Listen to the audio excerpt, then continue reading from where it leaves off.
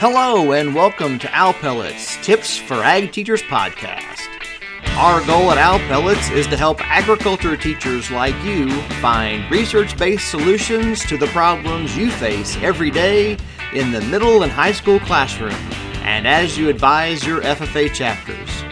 Here you will find practical tips for your agriculture classroom and interesting information to incorporate into your teaching. We invite the best agricultural education faculty and researchers from around the country to come and talk with us and share what they have learned. The Owl Pellets crew is Kate Shoulders from the University of Arkansas, Marshall Baker from North Carolina State University, and me, Brian Myers from the University of Florida. For more information on Owl Pellets, please be sure to follow us on Facebook, Twitter, and Instagram, and visit our webpage at owlpelletsforag.wordpress.com. Hello, Owl Pellets. This is Brian and Kate here by the Owl Pellet. Marshall is absent today, off doing great, wonderful things. We miss him dearly. There is a hole in our heart where Marshall Baker is supposed to go. Isn't that right, Kate?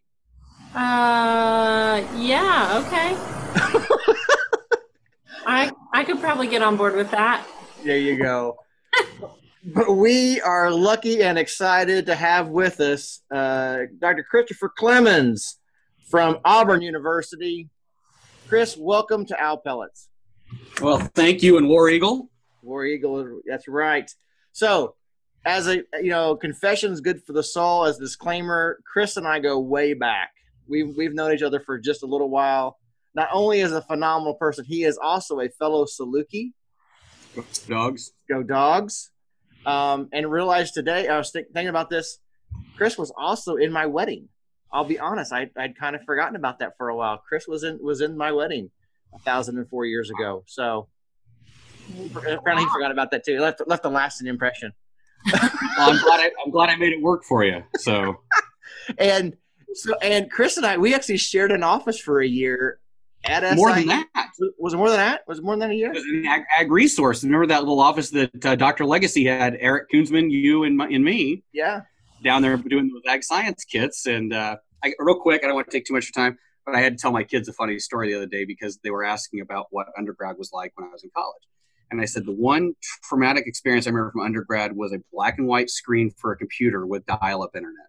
Yeah. And I said I've been scarred ever since, and they have absolutely no reference to what I was talking about with that. So I can still remember when I got my first email address from SIU, and I'm like, I got an email address. I'm like, I don't know anybody else who has one, so what do I do with it? You email yourself and listen to the ding, I guess. So I don't know. No, I remember the same kind of things, but I was in like elementary school. Well, okay, way to bring us down, but that's all right. No, she just said she was in elementary school. She just said how old she was. It just took her several years. So that 38-year-old that 38-year-old on the playground. That's what it was. She was able to drive the bus to third grade. That's okay. I think you guys need to reconnect. I'll just jump off here. I got the front seat. You're providing cannon fodder, Kate. This is good. You're fine. Chris, this is my life with the Owl Pellets team. I'm pretty sure that's the only reason I'm on here. This is my job. Fodder. Yeah, I feel for you. I'm pretty upset. Well, Chris, it is great to have you here with us. So tell us a little bit, other than I've given your life history. Right. Tell me a little bit about yourself. Tell us all about yourself now and what we're going to be talking about today. Sure. I'm an assistant professor at Auburn, going into my third year, and absolutely love Alabama. Moving south was a great move. I don't miss snow and ice ever. Except for last December, I walked out of our house and there was 3 inches of snow on my car, and you just look at it, you're like, wait, no, am I really seeing this? I don't know what's going on, but it was gone in 20 minutes, and that was great, except for nobody knows how to drive in it. Yep. Auburn is a unique, wonderful place. Absolutely love it here, and it's given me the opportunity to kind of explore some interests that I've had, and maybe some new interests that I really didn't know I had. Until I got a little bit of my feet under myself. But my research really follows 2 different pathways, and I would say major focus. And the first is agricultural literacy and being literate in agriculture. And that really stems from And I remember exactly what it was. And across campus, and it doesn't matter on the street, but there's a number of restaurants there. And I remember we walked over to eat lunch one day, and I saw this sign that says sustainably sourced. And I thought, well, wait a second, what does that mean? I mean, we're all agriculturalists. I understand the two words separately, but put it together, I thought, but if I can't figure out what that means, and I work in ag every day, it's what does the general public feel about that? And you start it's like, you buy a new car and you didn't know it really existed. You thought you were the only one with that car, and then all of a sudden you see them everywhere. Like everybody has the same car. And I saw it at a gas station, and it was smart sourced, sustainably sourced, persevering, and it's all these buzzwords that came with food and restaurants and how they sell that to people. And it really got me thinking about how we do that in agriculture and what does that look like, and not only in agricultural education, but in disciplinary settings of agricultural education. And then my second area that I really, really enjoy is looking at ag teacher longevity and success in the classroom, and trying to find out why ag teachers have stayed, and start looking at those who have the 30, 35 years. Just submitted a paper to JAE, it'll be coming out soon, of a national study of why that happens. What has caused, and I'm sure each of our states, between Kate and Brian and myself, we can look at those teachers that have 5 years, 15 years, 30 years. And there's something there, right? I mean, there's something exciting about why have they stayed. And I don't want to believe that they feel like they're stuck, right? That they've lost their way to get out of the shop. They don't know where it is, but there's something that keeps them there. So those are really what I try to look at. And then of course there's ancillary things on the side with undergrads and grads and doc students and things like that. But I feel blessed really to be able to do the job and be interested in the things I'm interested in. Good. So today we're going to talk about ag literacy and being agriculturally literate. So tell me, what the heck does we use ag? How about terms we use all the time? What does ag literacy or ag literate mean? Sure. So where this really started coming from was, I would say, looking at some non-formal classes and non-formal research, and just kind of spending some time in agriculture classes around the Auburn area and then here on campus, and listening to the words that we use, right? We use being agriculturally literate and possessing agricultural literacy interchangeably, when they're really not. They're two separate things. So if you think of literacy as focusing on knowledge and understanding, whereas being literate has more concern with the communication of learning through reading, writing, and speaking. So we use them interchangeably, and that came up with the idea of, let's get a group of experts together in not just education, but in all fields. So the study that we're kind of talking about today was a Delphi study, and we identified some experts, and quite a few of them actually. And we had folks that were in the political arena. We had policymakers. We had some educational folks, communications, FFA, agricultural education arena, those type of things, at a state or national level. And we asked them the question, what does it mean? What is being agriculturally literate mean to you? And of course, these were experts in agriculture, and no one could argue the fact that they know their area. But when we started analyzing the data, we found there was no connection. The two terms were used interchangeably. So that kind of led us to the idea that if we're using these terms interchangeably when they shouldn't be, what's the long-term effect of that, right? Where does that go? So the study itself just simply asked experts, what's it mean? The next step to this is we are going out in the general public and asking those folks, what is literacy? What is being literate? What does this term mean to you in agriculture? Those type of things. So one of the best ways we kind of thought about it was, most of the public is generally literate, right? We expect that. We expect people to be able to read, write, and communicate using basic language and basic writing skills.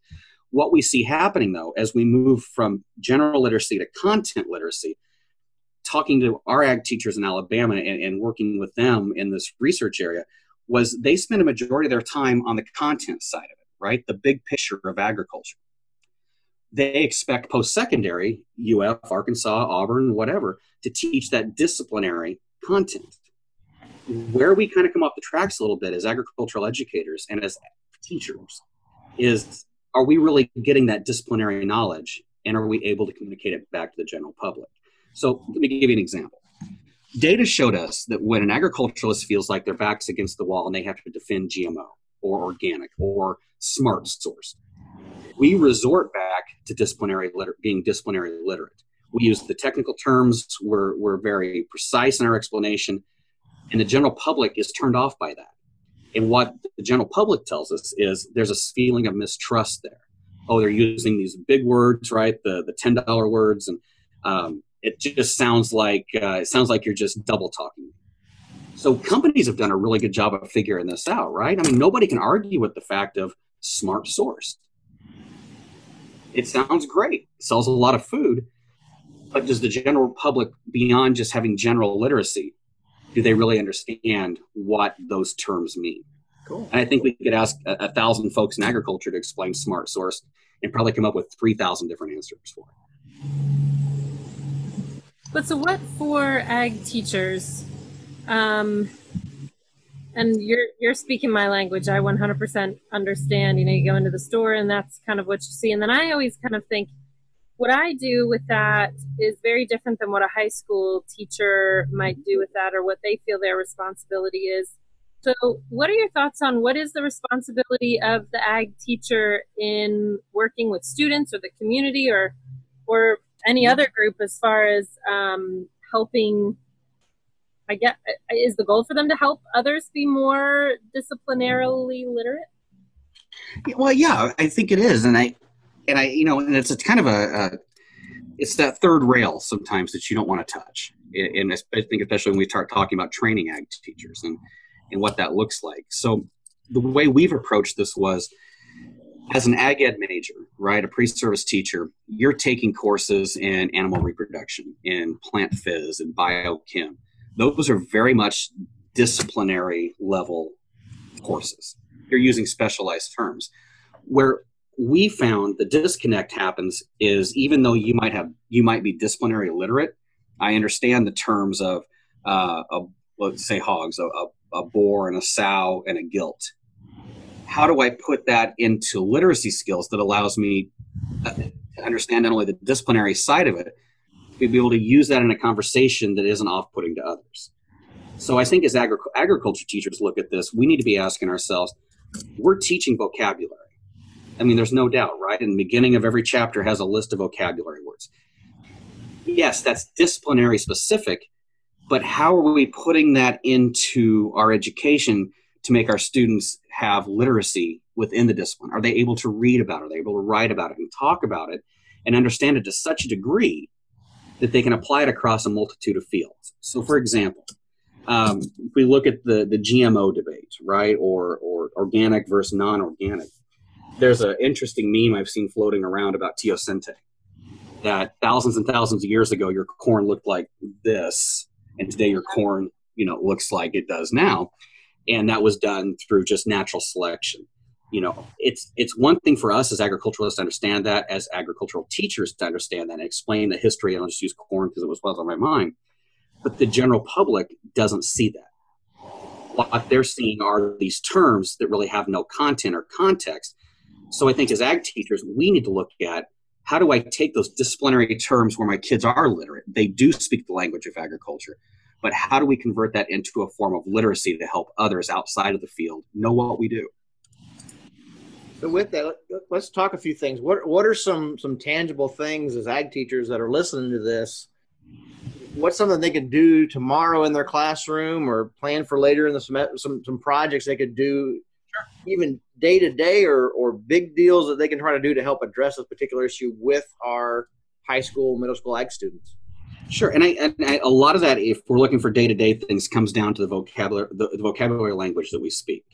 I had a conversation with one of our in Alabama at Bag State Convention on just exactly this, and she was saying, I try to get vocabulary in my classroom, right? I want my kids to have that ability to be literate. But she said, what I can't figure out how to do is put that into a reading, writing context for them, to make them speak that language, to write about it as they're writing to others outside the field. So something that we've been talking a lot about is our approach to vocabulary. I mean, we have the tried and I won't say true method, but we have the tried method of here's your 50 words, look up the definition, write them out. Or right? here's a crossword puzzle. Find them in a crossword puzzle or word search. Yeah, I was just going to say, you know what? It's a word search. There's a ton of cognitive processing involved with that, right? No, it's simply I get frustrated and give up because the J and the R and the L don't spell anything and I want to do it. But it's beyond that. I mean, that's simply just processing work. It's enough to say, check mark, I've done it. Here's 10 out of 10. It's the easy grade. What do we as ag teachers need to be doing? If I was still in the high school laboratory, if I was still in the high school classroom, I'd be looking at vocabulary as a means to drive my instruction, not as a means to supplant my instruction. Let me explain what I mean by that. Is I think Brian and you and I mean, we're about the same age. We go back to our instruction and teaching. Okay, here's vocabulary words. Here's where they go in the book. Look them up, fill in the blank, right? I think today's, what's that? It was a punishment. I mean, it was more or less, that's what you did on the days that the ag teacher was gone and you had to keep finding you busy or if you got in trouble, here, find the definition of these 50 vocab words and write them out. That was when you got in trouble. Exactly. I'm surprised that you would know that about like what the kids that got in trouble had to do. Did you hear that from someone else? I saw it happen. Well, I was the kid that got kicked out and had to write sentences, so I was that guy. So on a day-to-day aspect, I think there's a number of pedagogical things we do. So if I'm looking at a list of vocabulary terms, what we're starting to recommend to our teachers, and especially our pre-service teachers, is make them living terms. Use them outside of agriculture. So one thing we've started doing, especially with the elementary pre-service teachers here, is we're pairing our ag ed teachers up with elementary pre-service teachers and having them use disciplinary specific terms to explain to the general public. So for example, let's just go back to our organically raised or organically sourced. Having our ag students and our ag teachers, having their kids understand exactly what that means in the scientific realm, now convert it. How would you explain this to someone using general literacy, using everyday knowledge to get this point across, to explain what it is? And it's a real struggle. I mean, I'm guilty of it too. If I have to explain something to a group of students on statistics, let's say chi-square, what do? I go right back to the textbook that I've memorized it from. This, right? It's always a step of something. How do we put that into practice for those outside of it? And I think ag teachers are really, really good at that. I've seen a number of things on the Ag Ed discussion board on Facebook. But the takeaway really is how can you provide a context within agriculture for that term and a context for what it looks like for the general public outside of agriculture. A lot of the terms that we use are really tough to do that with. I found myself the other day in a conversation where I was talking with someone about GMOs and they were very against. And I said, do you know what they are?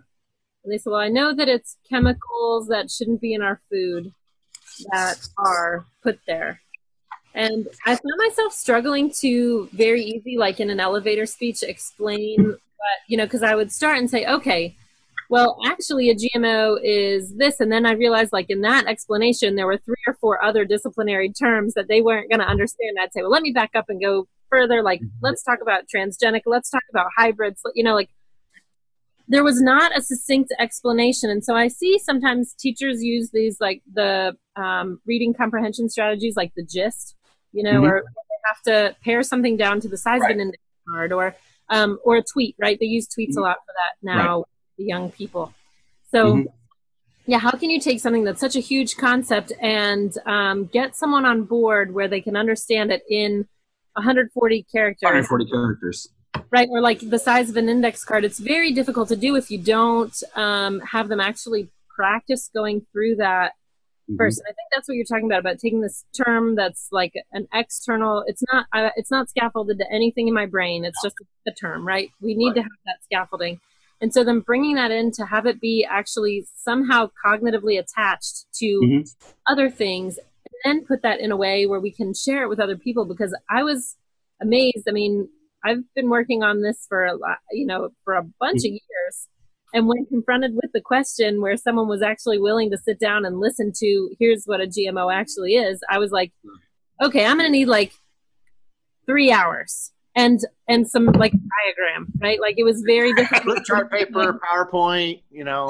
Exactly. Let me just pull this up. And it was very difficult for me to do. So I think seems like it would be helpful if teachers used that opportunity and some of those content reading strategies, bringing those in to help students be able to do that, where they can take their disciplinary knowledge and move it to like general vocabulary. Right. Right. And I the idea of the 140 characters, and I think especially if we look at new methods in reading and writing, being succinct and having the gist of something, as you said, is perfect. I mean, our attention spans are not increasing by any means. And, you know, a good activity, if it's possible for teachers to do, and it all depends on the size of their program, but is tour a grocery store.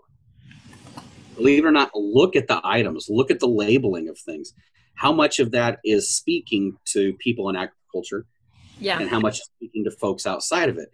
I had a conversation at Whole Foods the other day with a mom. We were standing out there doing some research and collecting stuff. And the conversation got around to, oh, you're in agriculture, so you must be one of those people that supports chemicals. And I said, well, I support the smart application of specific chemicals to do a functioning job. And she was very nice about it. But she said, well, I just don't believe in any of that. And, you know, I think the second part to that question is something for our ag teachers to be able to approach their students about is, and this is something that we really, really focus on, is the haves and the have-nots when it comes to food, right? And I don't mean food security, but I mean the ability to spend that extra dollar on something that's labeled as non-GMO. And I don't know, we could get into that debate all we want. But the question then really becomes, and I think if you're looking at how to take vocabulary and how to take concepts in agriculture and put it on a human level for future agriculturalists to look at, that's the great debate in a classroom. Should a certain group of people, should certain people, whatever, be pushed out of that market because they can't afford what's considered safe and free of pesticides and whatever that might be?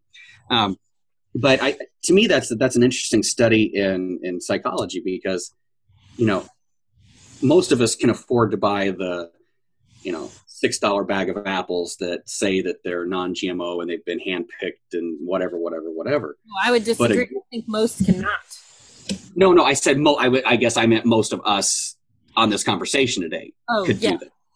But most people can. And I said, well, you know, whether we're looking at families in the United States or families worldwide, food security is a major issue. And sometimes you're just glad to have something on your plate. And you know, it's really becoming, and I see that a lot, especially like I said at Whole Foods, 2 to 3 times the amount you're spending on that grocery dollar compared to like a Walmart Supercenter or a Publix, or well, if you're in the north, it's a Schnucks or a Deerbergs. But remember, Kate lives in Arkansas. There's only Walmart. That's it. That's the only store in the entire place. You do not speak of those other places. They don't even exist. You don't have a Piggly Wiggly? No. How about no Winn-Dixie or anything? No. We have Harps, actually. Okay. If you really want to damn the man, you go to Harps. But I think there's some great stuff. Oh, go ahead, Tate. No, go ahead. You know, I think there's some great stuff that we're talking about, and I think a lot of it boils down to, as ag teachers, we have to be intentional to prepare our students and really prepare ourselves to have these conversations. And part of this is making sure that we're literate into thinking through. And to be literate does not mean I can answer the test question that give you the definition. I have to know how to explain it. Mm-hmm. And this whole idea of, you know, really one of the major tasks we should probably be doing in our classrooms is, like we said, take these complex concepts and how do we succinctly and clearly talk about these things, not dumb them down, because what ends up happening, if you want to get on the emotional side of this debate, it's really easy just to say all this stuff is bad and end of story. Mm-hmm. While the other side is saying, no, these are good because of this, but all the other terms come in. How do we really talk about this so that we don't need 3 hours and 18 flip charts and PowerPoints and diagrams to answer these questions? And really, you know, that may be the test. When we're testing our students for public speaking, is not to give this 7 to 8 minute speech, Right. But it's, can I stand in a grocery store aisle and explain to somebody the difference between this banana and that banana, and this kind, and what's been going on there. So those are some really great ideas, Chris. But I think we're also at the precipice of seeing the face of the agricultural classroom change too, right? I mean, the argument can be made on I don't know, whatever plane you want to make it on, that the public, non-agriculturalists, good or bad, are becoming more agriculturally aware. And I think it's up to those of us in the field, for lack of a better word, who have to be able to steer that message that is not only believable, that is accurate, that is trustworthy. And if you take that all the way back, how will our classrooms change because of now realizing the difference between being literate and possessing literacy skills? And Brian, I think your point was exactly right. It's all three of us on this conversation have trained public speaking students for years as ag teachers. But at what point do we start changing the narrative of how we have our students present and have our students speak, and not only to speak with content literacy or disciplinary literacy, but to be able to take that and pare it down into, what I would consider general literacy. Well, it's that part too. We're trying to get to that deeper understanding and knowledge for our students, and it's more than just finding answers on a multiple choice test or matching or whatever else. It's about that deep understanding here. Okay, right. Bring us home on this. Bring us home on this idea here. What comment you got for us to wrap us up? Well, there's a caveat that I want to make sure that we put out there, and Chris and I are of like minds, and I think most of the time, I know we try on these to do a pretty good job of not putting our own bias out there. Mm-hmm. So I think it's a hot topic, right? Mm-hmm. It's crucial, I think, that we acknowledge and recognize that there are valued and informed opinions on all sides of these contentious agricultural issues, and that really the goal of the teacher, while Chris, you and I certainly get along as far as like our values and what we value within agriculture, I think there are very informed people that are making responsible choices on the other side of that are not necessarily the choices that I would make. But so as teachers, we have to remember that while we're informing, our goal is to help inform and encourage our students to be literate, not necessarily to take on our own opinions, but really to help them see how they can share their opinions. And they may be different from our own. As long as they're informed, overall, I think we're doing a great service to our students. It's when we kind of direct that message one way or another based on our personal preferences, regardless of the issue, that then there's less trust, right? Right. And kind of in my opinion, to wrap this up a little bit, having students understand the difference between being literate and possessing literacy skills is bringing us to the point of having students develop and possess critical thinking, in my opinion. And to be able to do that, not only do they have to understand and be able to speak intelligently about the technical side of agriculture, but they have to be able to use that knowledge in an appropriate setting and an appropriate vernacular to people outside of agriculture. And I think that's where we look at the news and we look at issues and protests. And I mean protests on both sides of this, right? Mm-hmm. I support agriculture. I don't support agriculture. But to me, the ideal classroom and where we should be heading, and not only at the university level, but at the high school level or middle school level, is presenting both sides to our students. Yep. And saying, listen, you are the experts. You're the next generation. You have to be the ones to think critically, to think purposely, and be able to speak rationally at not only a disciplinary level, but also to the general public who can understand your message and it doesn't look suspect. I think that's a great point. When people ask me, what does our department do here in Florida, and I explain our job, the Department of Ag Education and Communication, University of Florida's job is to equip people to make better decisions about agriculture and natural resources. Absolutely. We got to give them the tools, and part of that is what we're talking about here. They have to understand both be literate about the topic, but also understand the disciplinary literacy as well to do that. So, Chris, Thank you so much for spending time with us today. This is a great topic. I've enjoyed the conversation. Me too. Ag teachers, this is stuff that you guys deal with every single day. You guys are out there on the front line dealing with this. I encourage you to think about the assignments you give your students, the conversations you have with your students, and ultimately, what is the purpose of agricultural education in the schools, and how can we help create this agriculturally literate population that we need both in our classrooms and throughout our schools. So again, Chris, thank you so much for being with us today. Thank you, Brian. Thank you, Kate. Good to see you as always. Good to see you too. And thank you. That hole is still in our heart from where Marshall Baker normally lives. We hope that he is having a phenomenal day. We'll be reunited soon, I'm sure. I took some Tums and feel much better, actually. And so, again, thank you to Chris Clemons for being with us today. For Kate Shoulders, this is Brian Myers here by the Owl Pellet. Thanks, guys, for all that you do every single day. Have a great one. Elevate your ability to impact the world with an advanced degree in agricultural education and communication from the University of Florida. Our faculty and staff are committed to provide our graduate students with a premier education both online and on campus, equipping you with the tools needed to strengthen the agriculture and natural resources industries. We're empowering agriculturalists who will become the next educators, the next communicators, and the next leaders for the greater good. I hope you've enjoyed this episode of Owl Pellets. Please visit our webpage for more information on this topic and to learn more about all of our guests. Be sure to follow Owl Pellets on Facebook, Twitter, and Instagram. It would also be great for you to subscribe to our podcast so you never miss an episode. Also, we ask that you please take a moment and comment on our podcast so others can find it as well. So for Kate and Marshall, this is Brian here by the Owl Pellet saying thanks, and we look forward to seeing you again on another episode of Owl Pellets, Tips for Ag Teachers.